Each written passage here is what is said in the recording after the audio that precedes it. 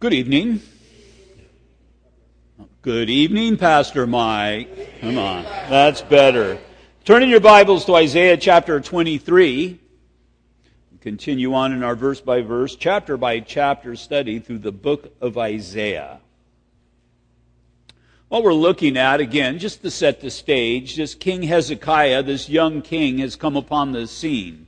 His father, King Ahaz, was a very evil man, and contrary to God, Hezekiah, especially if you're reading through the one-year Bible, we've read of his ministry, he was a man who sought after the Lord. And so as he is coming into power, Assyria has also come into power, and Assyria has been consuming nations, and there has been nobody that is able to stop Assyria. And so the temptation for this young king would be to depend upon the surrounding nations for protection and for security. But God wants His people, and this is a key, this is a point, to depend upon Him. We're not to depend upon our riches or anybody else's riches. We're not to depend upon any other power, but we are to seek God out in all the situations and circumstances of our lives. And there's going to be times when that is severely tested. Here with Hezekiah, Assyria came up to his very gates, and it's there, and we'll be reading about that in Isaiah, that God delivered him. As he trusted in the Lord, God was faithful. And God has always been faithful. So blessed is the nation whose trust is in the Lord. Well, we can fast forward that to our day. Are we a nation who trusts in the Lord? Well, obviously not. We're a nation that continues to expel God from from every aspect of that nation. But really the more important question is, are we a church that trusts in the Lord? Especially as we move into this election season in 2016. Next November, or at least a year from this November, you are going to be asked to vote for a new president. And I encourage you to do that, to open up your Bible, open up the voter's guide to see which one aligns with God's, well, I shouldn't say God's belief, but with God's truth, and then cast your ballot accordingly. But keep in mind, it's not that leader that is going to bring prosperity. It's not that leader that's going to bring health and well-being to this nation. It's the people as we seek after God, as we are one nation under God once again. And so we're going to be hearing of all the ranting and raving and campaigning that's going to be going on. But again, we need to be focused upon God's Word and what God desires of us. So today in the past we've been looking at all these surrounding nations. So tonight we're going to be looking at the city of Tyre. Now the city of Tyre would be in direct contrast to Assyria. Assyria's achievement, they had been on the military battlefield. And again, they've been consuming nations. Tyre's achievements would be through commerce. They were a very prosperous nation. Now, they were north of Israel, right on the Mediterranean, and they were known for their trade, and they were known for their basically shipping and receiving. If Assyria was a great land power, then Tyre was a very prosperous seagoing nation. One country's power came through military, and again, the others came through their money. Now, the picture for King Hezekiah is, you could so easily look to the north. You could look towards this city-state and look for them for your well-being. Again, very prosperous because Assyria is coming. What are you going to do? Are you going to seek after the Lord? Or are you going to seek after these nations? Well, God is showing us one by one that these nations aren't going to survive. A lot of them will not survive Assyria, and they will never again exist as they had before or exist at all as a nation. And so, he was not to seek nations based upon their might, neither is he to seek them based upon their riches. Jesus said in Mark chapter 10, verse 24, it says, the disciples were astonished at his words, but Jesus answered again and said to them, children, how hard it is for those who trust in riches to enter the kingdom of God. And so we have this tendency to trust in maybe a bank account, a retirement account. None of those things are bad. We have a responsibility to save money and to prepare for the future. But if your trust is there, if your contentment is there, then something's a little misguided. Do you look at your bank account and does it cause you to be depressed? And some of us have very depressing bank account balances, but that's not the point. Our trust is in God. And again, you should be able to look at the course of your life and see your spiritual life and your trust in the Lord. And again, this good measurement is our finances, and see how God was really with us every step of the way. I know that He was with you every step of the way, regardless of what occurred, because you're still here.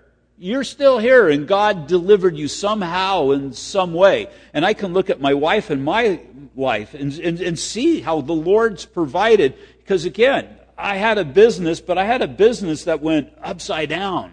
And again, it was very prosperous for a period of time, but God had other plans. And when I was thinking about it the other day, and just the pathway that God took us to get to the pulpit, the hard times that entered in, coming to the very threshold of even losing our house.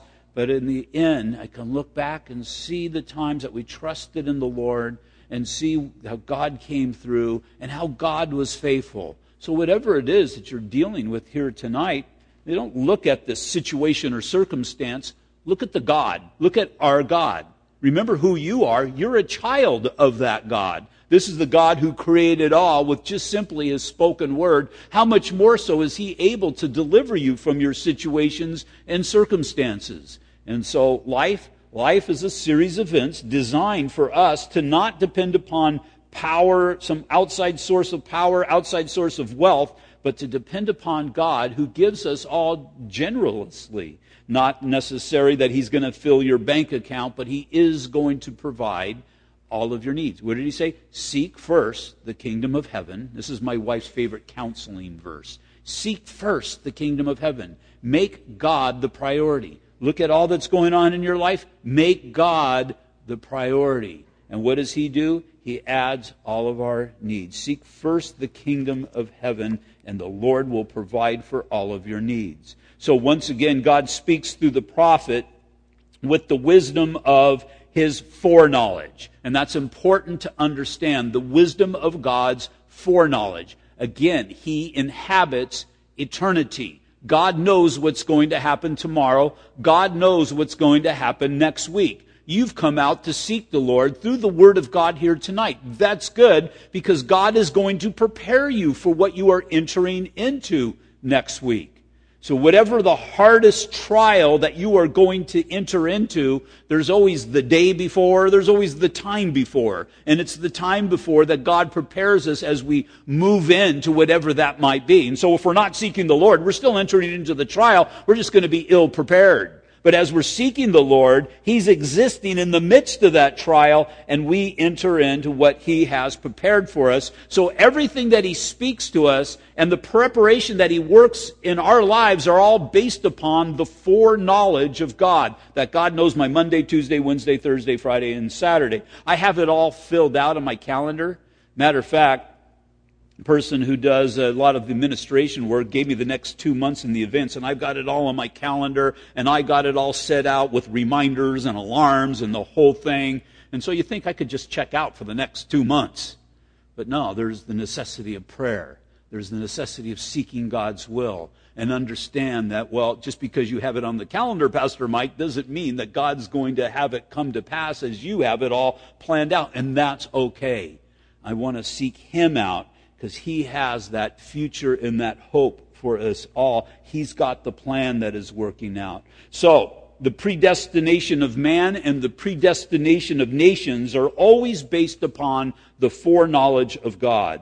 A section of Scripture that I've read almost every one of our Sunday evening studies as we are looking at these nations is Isaiah 46, verses 9 and 10. It says, "Remember the former things of old, for I am God, and there is no other. I am God, and there is none like me, declaring the end from the beginning," or declaring what's going to happen before it happens. "And from ancient times, the things that are not yet done, saying," and this is key, "My counsel shall stand, and I will do all of my pleasure." And so God's counsel is going to stand. His word is going to play out. And He is going to do all of His pleasure, or the things that happen are going to be according to the will of God. And so you say, how does ISIS fit into all of that? And how does hardship and evil and the things that we see in the news, how does all of that play out? Get this morning's teaching. We talked about that then.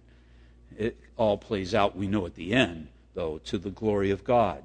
So what foreknowledge of Tyre did God have that would seal their fate? Well, a big part of the problem with Tyre, like the United States of America, it was one time an ally of Israel. During King David's day and King Solomon's day, Israel was aligned with king, or allied with King Hiram, king of Tyre. But the problem is, Tyre soon became a curse to Israel. If you recall, the kingdom was split, the northern kingdom and the southern kingdom. There was the northern kingdom, and one of the most evil of kings, King Ahab. He had a wife that was named Jezebel. She came from Tyre, and she was a curse to God's people. But just as soon as surely as Tyre became a curse to Israel, God judged Tyre as well. They came under siege after the fall of Jerusalem by Babylon, some 13 to 15 years after the fall of Babylon. After the fall of Jerusalem. Babylon came up and besieged Tyre. Tyre had this island fortress that was just off the coast that had a very small roadway that led in that was easily blocked off, and it had some fresh water supplied to it, and they had food stored up for it. And so they were able to hold on for a long time, and they waited Babylon out. And actually they survived Babylon. But in 332 BC, it would eventually fall when conquered by Alexander the Great. He went in and destroyed Tyre, and never has it existed to the degree that it did back in the day. Which again reminds me of this verse that we pretty much have spoken each time we gather together on a Sunday night as well. Genesis chapter 12, verse 3, which our politicians in this nation would do well to remember. God told Abraham, and again, this is the immutable word of God. It does not change. He said, I will bless those who bless you, and I will curse those who curse you, and in you all of the families of the earth will be blessed. Well, that has already come about because Christ came through Israel, came through the Jewish race, and all the nations of the world will be blessed. And we can look back in history. The nations that have blessed Israel have been blessed. Those who have cursed Israel have been cursed. And again, you can look at the United States of America. Where are we at with God? Well, a reflection, generally speaking, nationwide, a reflection of where we are with God is where we are at with Israel. And as we have supported Israel and been there for Israel, God has blessed us. We don't seem to be a nation lately that is on the road to blessings. We're not a nation that is blessing Israel, so that should only come to pass. So just as Tyre had gone from friend to foe of Israel and is being judged because of it, the United States seems to be heading down that same road today. The Word of God tells us the territory that God had given Israel was to be forever. And never was Israel to give it to anybody else. It was to be their possession for all time. They have that responsibility to possess it, and we have a responsibility to support it. I don't mean to be political, just biblical. But what is the hot issue with Israel is Palestine. And a great majority of this nation, and even he who sits in the White House, they're of the mindset that Israel should be giving some of Israel away. Well, that is contrary to God. You're not blessing Israel with that mindset. Now, what right do we, the United States, have to tell Israel that they need to give some of their land away? I mean, just think about that. We're telling another nation to give some of their land away. Well, number one, do you think the United States would ever give any of their land away to anybody? I mean, come on. It doesn't matter who would tell us that. We would never give anything away. But the only time that we would have any kind of a right, in looking at Israel's situation and the Palestinian situation, to tell Israel to give some of their property to Palestine, is if we first made it right here. And we'd have to give a lot of this land back to the American Indian. And if you didn't want to go that far back, we should at least, well, before we tell Israel to do that, we should set the example. We should give California back to Mexico. Because what did we do? We took it from Mexico. I don't recall in my history book, I might be wrong on this, but I don't think we ever paid them anything for California, let alone Texas and the other territories, Arizona and so on and so forth. But do you really think we're going to give California back to Mexico? I mean, just saying that is kind of ridiculous. But that's my point. It should be the same way to Israel. Because again, when I was in Israel, I was taken how small it really is. It's about from the Mexican border up to here, and then from here out to the shore, out to the beach. That's about the size of Israel. I mean, it's shaped a little bit more like California, but nonetheless, it's not very big to begin with.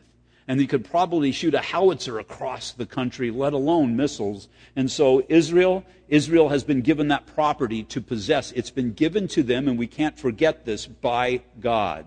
And so the prophet is looking at Tyre, and again, he's prophesying because, again, God inhabits the future. He's told them these things, and the first thing that the prophet speaks is a lamentation or a dirge.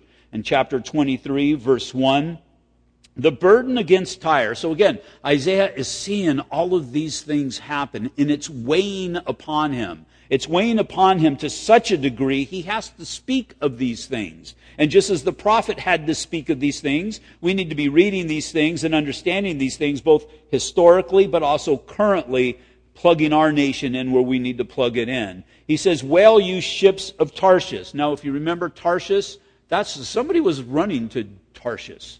If you recall Jonah was running from God. God had spoke to him and told him to go to Nineveh and preach the gospel, and he didn't want to do that. And so he's thinking, where do I go? Where do I go to hide from God?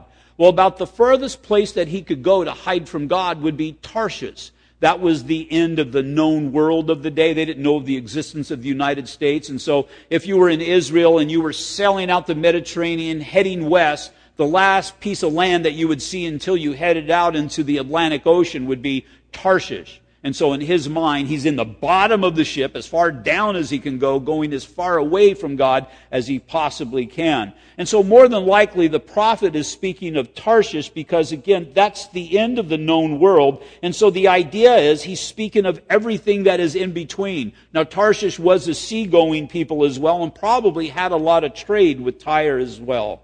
"Well, you ships of Tarshish, for it is laid waste," Tyre, "so that there is no house, no harbor. From the land of Cyprus it is revealed to them." Cyprus would be an island off the shore where Tyre is. It was more than likely a place that they would stop and resupply before they got into Tyre. But if Tyre was non-existent, then they would have to more than likely stop at Cyprus.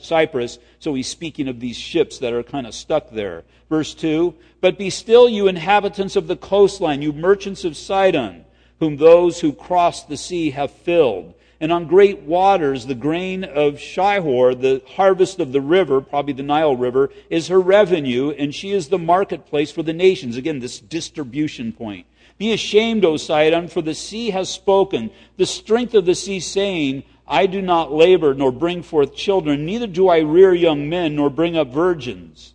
When the report reaches Egypt, they also will be in agony at the report of Tyre." Egypt probably prospered off of Tyre and its shipping, distributing its wealth. Because keep in mind, the Nile River, it would flood the area and make a marshland in Egypt and bring fertile soil from the interior of Africa. And so the reason that Egypt was so powerful was because of the Nile River and the riches that they were able to glean from the crops they were able to grow because of the Nile River. Tyre, they would probably transport them up to Tyre, and Tyre would ship them across the world. "Cross over to Tarshish. Well, you inhabitants of the coastland, is this your joyous city, whose antiquity is from ancient days, whose feet carried her afar off to dwell?" The economic status of the world was dependent upon Tyre. Look at the economic status of the world today. The economic status of the world today basically hangs by a thread.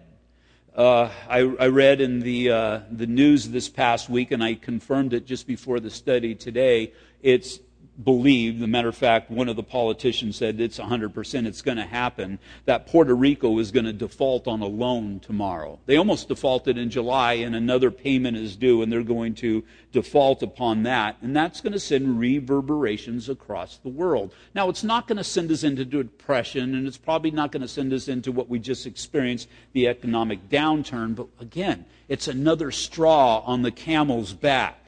Our economic collapse that we are still recovering from, it came very suddenly. And remember, all of a sudden, in our lifetime, this hadn't happened. All of a sudden, banks are defaulting and they're closing. Remember the long lines, people trying to get their money out, these runs that existed on the bank? And it affected all of us personally somehow, some way. If you had an IRA account, all of a sudden you weren't making the same interest, and actually you were probably even losing money on it for at least a period of time. And so there was this real economic hardship that entered into our personal lives. We see this situation in the past couple of weeks as well in Greece. Greece was getting ready to default on loans as well. And I read an article on this on the internet, and it spoke of how the financial crisis in Greece affects our economy today if they default, because Greece is a little bit bigger and a little bit stronger than Puerto Rico, or at least more influence because they're key to the European economy. The problems if Greece defaults upon a loan first, as the European Economic Zone countries have come to an agreement to bail out Greece, if they truly do, which looks like they're going to, those countries will have less to spend on American goods, causing job losses over here. Secondly, if Greece defaults on its debt, it would mean that any entities that bought bonds, banks, governments, and private investors, would have to readjust their balance sheets. Those entities had relied on interest payments paid by Greek bonds to fund other investments and to buy goods and services, so that money would no longer be there to spend. Thirdly, if a full default occurred, other troubled countries, notably Spain and Portugal, could also follow suit, leading to a wave of defaults that would severely affect the European zone and could send shockwaves all the way to Wall Street. Fourthly, Congress is having enough difficulty resolving U.S. debt and its burden to even try to bail out some European country. And so, again, we get locked into these things, and these things are going to have worldwide ramifications. Now, turn it around. As Greece's economic failure causes ripples, the United States, if we defaulted, that would be a worldwide tsunami. And that would be more in line with what's going on in Tyre. It's causing panic throughout that known world. The Great Depression started here. And what did it do? It went viral. And it's in the midst of this economic environment that somebody could real easily step up and assume control. Well, the Bible does speak of just such a person. In Revelation chapter 13, we know him as the Antichrist. In verse 11 it says, "Then I saw another beast coming up out of the earth, and he had 2 horns like a lamb and spoke like a dragon, and he exercises all of the authority of the first beast in his presence, and causes the earth and those who dwell in it to worship the first beast whose deadly wound was healed." Well, the idea here is he's going to control the economic status and the economic institutions of the world. And he who controls the money, I'm speaking apart from God, he who controls the money, he has the power. Well, what happens if we have a one world government? All of the power is consolidated, all of the financial institutions are consolidated as well. It says, he, the Antichrist, performs great signs so that he even makes fire come down from heaven on the earth in the sight of men. And he deceives those who dwell on the earth by those signs which he was granted to do, she allowed to do, in the sight of the beast, telling those who dwell on the earth to make an image to the beast who was wounded by the sword and lived. He was granted power to give breath to the image of the beast, and the image of the beast should both speak and cause as many as would not worship the image of the beast to be killed. He causes all, both small and great, rich and poor, free and slave, to receive a mark on their right hand or on their forehead. Now, there's been a lot of conjecture as far as what that mark is. That mark could be something that is implanted in a person during that day. We've got these barcodes. For the longest time, it was thought to be a tattoo. What is that mark? I don't have a clue what that mark is, but it is going to be something that allows a person to buy and sell. Verse 17, "And no one may buy or sell except one who has the mark or the name of the beast or the number on his hand. Here is wisdom. Let him who has understanding calculate the number of the beast, For it is the number of a man. His number is 666. And the idea is it's the ultimate of the flesh, of the world. And so, when you leave here, if you need gas, you can just stop at a gas station and you can buy gas. If you don't have cash, you can use your ATM card, credit card, or whatever. On the way home, you forgot you need food, so you just go to the grocery store and you can buy food at the grocery store. You can write a check, pay cash, use credit card, use ATM card, whatever it might be. But what happens? What happens when somebody has control over your financial institution? What happens when somebody has control and they control your ability to buy and to sell? I mean, think about that. I mean, if you want to buy something, you don't even think about it. You just go out and you're just able to do it. Hopefully you think about it. Hopefully you pray about it, but nonetheless. But what happens when somebody has control over that? What happens when we see the Antichrist come upon the scene and you get saved after the rapture, you hear the rapture, you realize Pastor Mike was right, and you get right with the Lord, and you get saved. And what happens when you're seeing your children and your wife, you see them starving to death?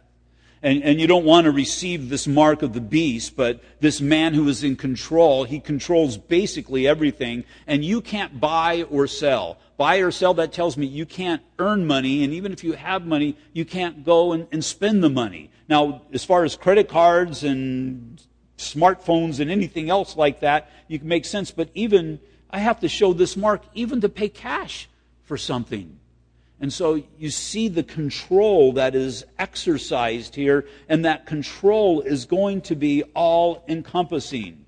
And so we see the world's situation as it's in dire straits today. It's a very fragile state today. There's going to come a time when this man who seems to be a man of peace, is going to have all of the solutions. And what's the best way to get people's hearts? Listen to the promises of the politicians. What are they telling you? They're going to tell you that they're going to be the ones to allow you to prosper. I don't remember if it was Roosevelt, but a chicken in every pot.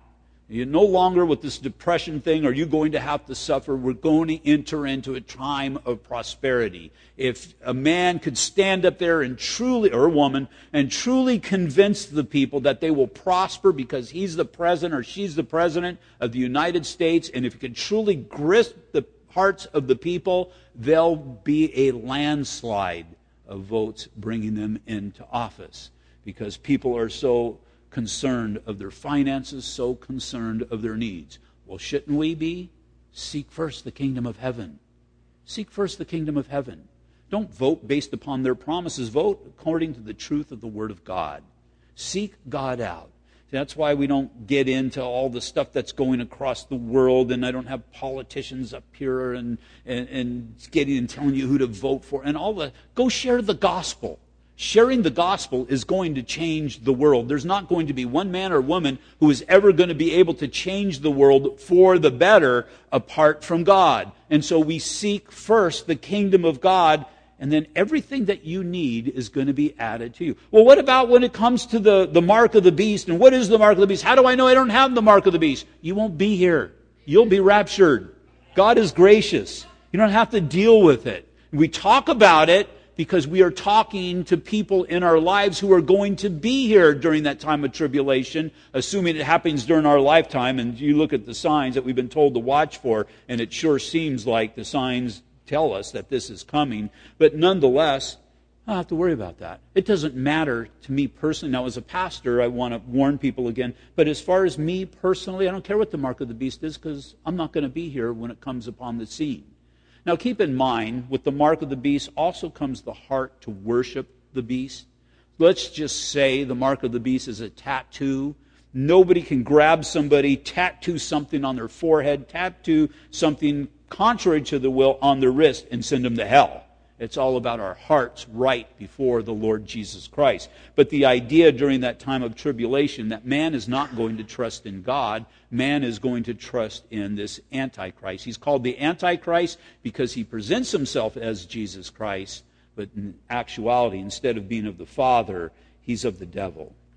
So remember, in these prophecies, going back to Isaiah, there is the long of these prophecies, and there is the short of the prophecies. The long of these prophecies seem to be pointing towards end-time events, as in Revelation 17 and 18, we have a picture of spiritual Babylon, and we have a picture of commercial Babylon, these political systems that are of the Antichrist. And there will be worldwide repercussions. In Psalm 20, verse 7, we are told, some trust in chariots, some in horses, but we will remember the name of the Lord our God. So, the commerce produced from this one location, Tyre, has a worldwide influence upon many economies. What is produced in the United States, the economy that is produced by the United States, has worldwide repercussions. We even have other nations entering into that. It was Japan for a while, seems to be China, and now India's making waves. So you see these nations, the more they get ingrained into the worldwide economic situation, the more worldwide influence that they're able to have. And so the economic shift of our area, of this area, is the housing industry. As the housing industry flourishes, we flourish. When it flounders, we flounder. That's why you hear so much about new housing starts and interest rates. It's all tied to that. And so we saw the housing industry go upside down really rapidly. What was it? I think it was around, 2007? All of a sudden, things were going well and your house value was going up and up and up. I mean, I bought my house for $100,000 back in 86, and all of a sudden in 2005, it's worth $500,000. And I'm thinking, this is insane. Who in the world is going to buy this house? It's not worth $500,000. But it was insane because of all the subprime fiasco that was going on. And look how fast that sunk the ship.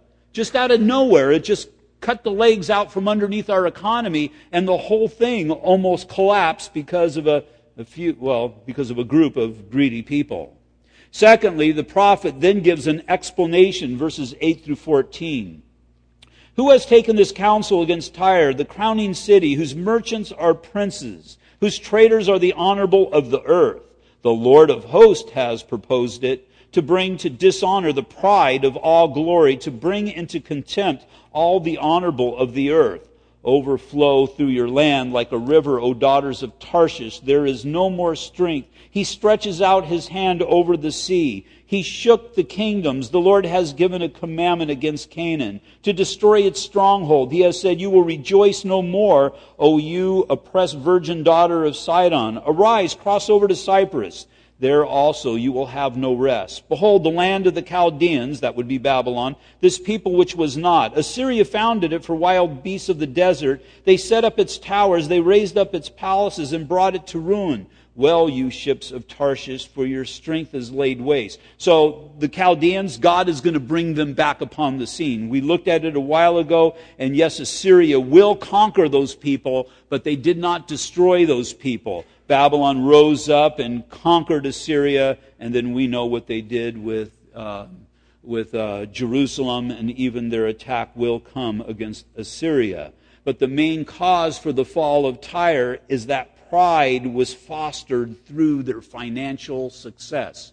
Pride is contrary to God. What happens when you become rich, you become fat, and you become happy? And really just think about, most people, I wish I had $1 million. Do you think that would really be a good thing for you? Do you think winning the lottery would be a real good thing for you? Look it up, Google it, lottery winners, and you'll see the disaster that has come upon those people's lives. Riches found to their own destruction. And I don't know if I have enough faith to handle that much money. I don't know if my faith would endure through that. God's got me right where He needs to be. What I need to do is, I need to find contentment where God has for me. Now, there's nothing wrong with being ambitious and pushing forward, and nothing wrong, again, with saving money and having a retirement plan and all of that. But find contentment in what God has for you, lest pride would interrupt. Now, the father of pride is the devil. And the prophet Ezekiel, when we studied Ezekiel, he equates the leader of Tyre with the leader of rebellion, with the devil. Turn over to the right a couple of books to Ezekiel chapter 28. and we'll see the presence of pride in Tyre. Now again, as I said, when it comes to prophecy, there's usually a short and a long, and here in chapter 28 we see a short and a long. As far as the short is concerned, he's speaking to an unknown leader of the city of Tyre who was in power when the city fell. Now, chapter 28 of Ezekiel, verse 1, the word of the Lord came to me again, saying, Son of man, say to the prince of Tyre, thus says the Lord God, because your heart is lifted up, and you say, I am a god, I sit in the seat of gods, in the midst of the seas, yet you are a man, and not a god, though you set your heart as the heart of a god. Behold, are you wiser than Daniel? There is no secret that can be hidden from you. With your wisdom and your understanding, you have gained riches for yourselves, and gathered gold and silver into your treasuries, but your great wisdom and trade, you have increased your riches.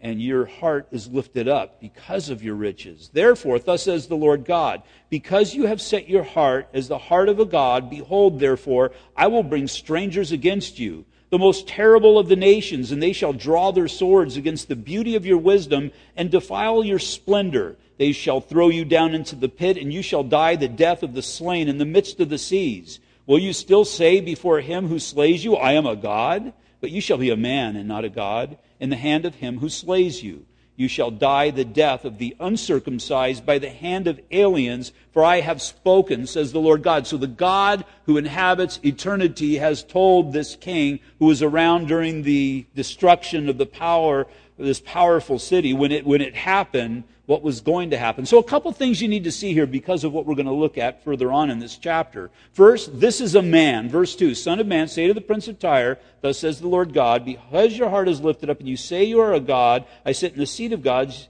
in the midst of the seas, yet you are a man. So it's important to say that he's speaking of a worldly king. He's speaking of a man. Now this man is referred to here as a prince and not a king. He's the king over that nation, but God refers to him as a prince. So if he's a prince, this tells me he has some sort of controlling authority over him.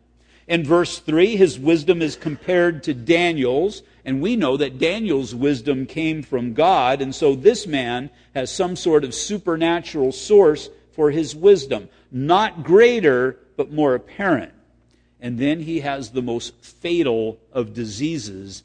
He has pride. He has become lifted up in what he is able to do.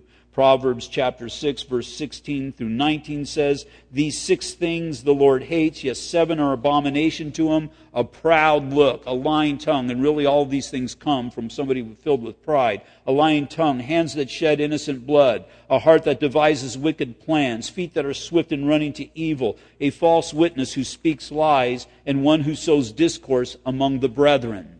Now, entering into verse 11, I believe that we get to the long of the prophecy. And we see the one who is controlling the king of Tyre. It's the king of the prideful. Verse 11, Moreover, the word of the Lord came to me, saying, Son of man, take up a lamentation for the king of Tyre, and say to him. Now, we're not talking to the prince of Tyre. Now we are talking to the one who has the authority, the king of Tyre. Son of man, take up a lamentation for the king of Tyre, and say to him, Thus says the Lord God, You were the seal of perfection, full of wisdom, there's that source of wisdom, and perfect in beauty. You were in Eden. You were in Eden? Who was in Eden? God was in Eden. Adam was in Eden. Eve was in Eden. And there was a serpent in Eden. You were in Eden, the garden of God. Every precious stone was your covering. The sardius, the topaz, diamond, beryl, onyx, and jasper, sapphire, turquoise, emerald with gold. The workmanship of your timbrels and pipes, like a tambourine and some sort of pipe, was prepared for you on the day that you were created. You were the anointed cherub, speaking of an angel, who covers. I established you. You were on the holy mountain of God. You walked back and forth in the midst of fiery stones. You were perfect in your ways from the day that you were created until iniquity was found in you. So no longer are we speaking of the prince, but now we are introduced to the one who is really pulling the strings of the worldwide situations, these countries that will fall before God. Instead of speaking about a man, we're now speaking of an anointed cherub, a mighty angel who at one point had access to God as he is seated upon his throne. A few things concerning this anointed cherub. First, at some point, he was undefiled and perfect. There was no sin whatsoever found in him. This creature was present, as I pointed out, in the Garden of Eden. He had some sort of priestly function. He seemed to be either the or one of the worship leaders in heaven, but at some point, there was a fall. And this is the one who has fallen and has never come back. Never come back. Again, where did the devil fall? Where is it that the devil fell in the Scriptures? We don't know, because the Bible doesn't tell us. I really believe it was in between chapters 1 and chapter 3. Not so much that it's chapter 2, because chapter 2 is a reiteration of the creation of man. But I think when man came upon the scene and God gave them the breath of life and God's affection was placed upon mankind, I think the devil was so prideful that he couldn't deal with it, because previously it said God looked at everything, including the angels that he created, and he said it was good. It was good. So that tells me there was no sin whatsoever at that point. But then jealousy welled up, and the one who became prideful, and more than likely it was then that he was cast out into heaven, because then we see the serpent in the Garden of Eden. And what was his purpose? His purpose was to destroy God's people, the one who caused jealousy to well up. And he's been doing that ever since. He used Egypt to enslave Israel, the nations of the world to wipe out Israel. He used Herod the Great to attempt to kill Messiah upon his birth, and he continues to harass Israel today. Now, who is the most mighty angel in the Scriptures? More than likely it's Michael, the archangel. Archangel just means exalted angel. Now, what is the ministry of the most mighty angel in the Scriptures? More than likely, and it seems very apparent, that this is the angel, Michael is the angel over Israel. Why? Because Israel gets the greatest attack from the enemy. And so we see that God's plan, and we see the one who is prideful, and God's protection of his people. And as God protects his people, the fall of those who come up against him is going to be great. In verse 17, back in Ezekiel 28, it says, "For your heart was lifted up because of your beauty. You corrupted your wisdom for the sake of your splendor. I cast you to the ground. I laid you before kings that they may gaze at you."